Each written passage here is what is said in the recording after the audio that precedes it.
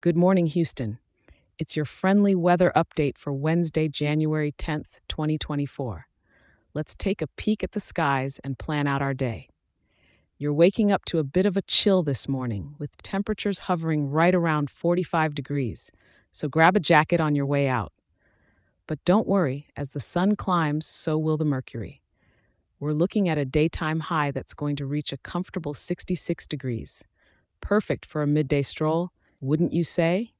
This evening, as the city lights start twinkling, the temperature will dip slightly to about 62 degrees, so it's still nice enough for an alfresco dinner if that's your thing. However, when night falls, you'll want that extra layer again, as we're expecting it to drop to a cooler 57 degrees. We're under the spell of broken clouds today, with cloudiness at 74%. But hey, that's just enough to give us a bit of shade without hiding that Texas sun completely.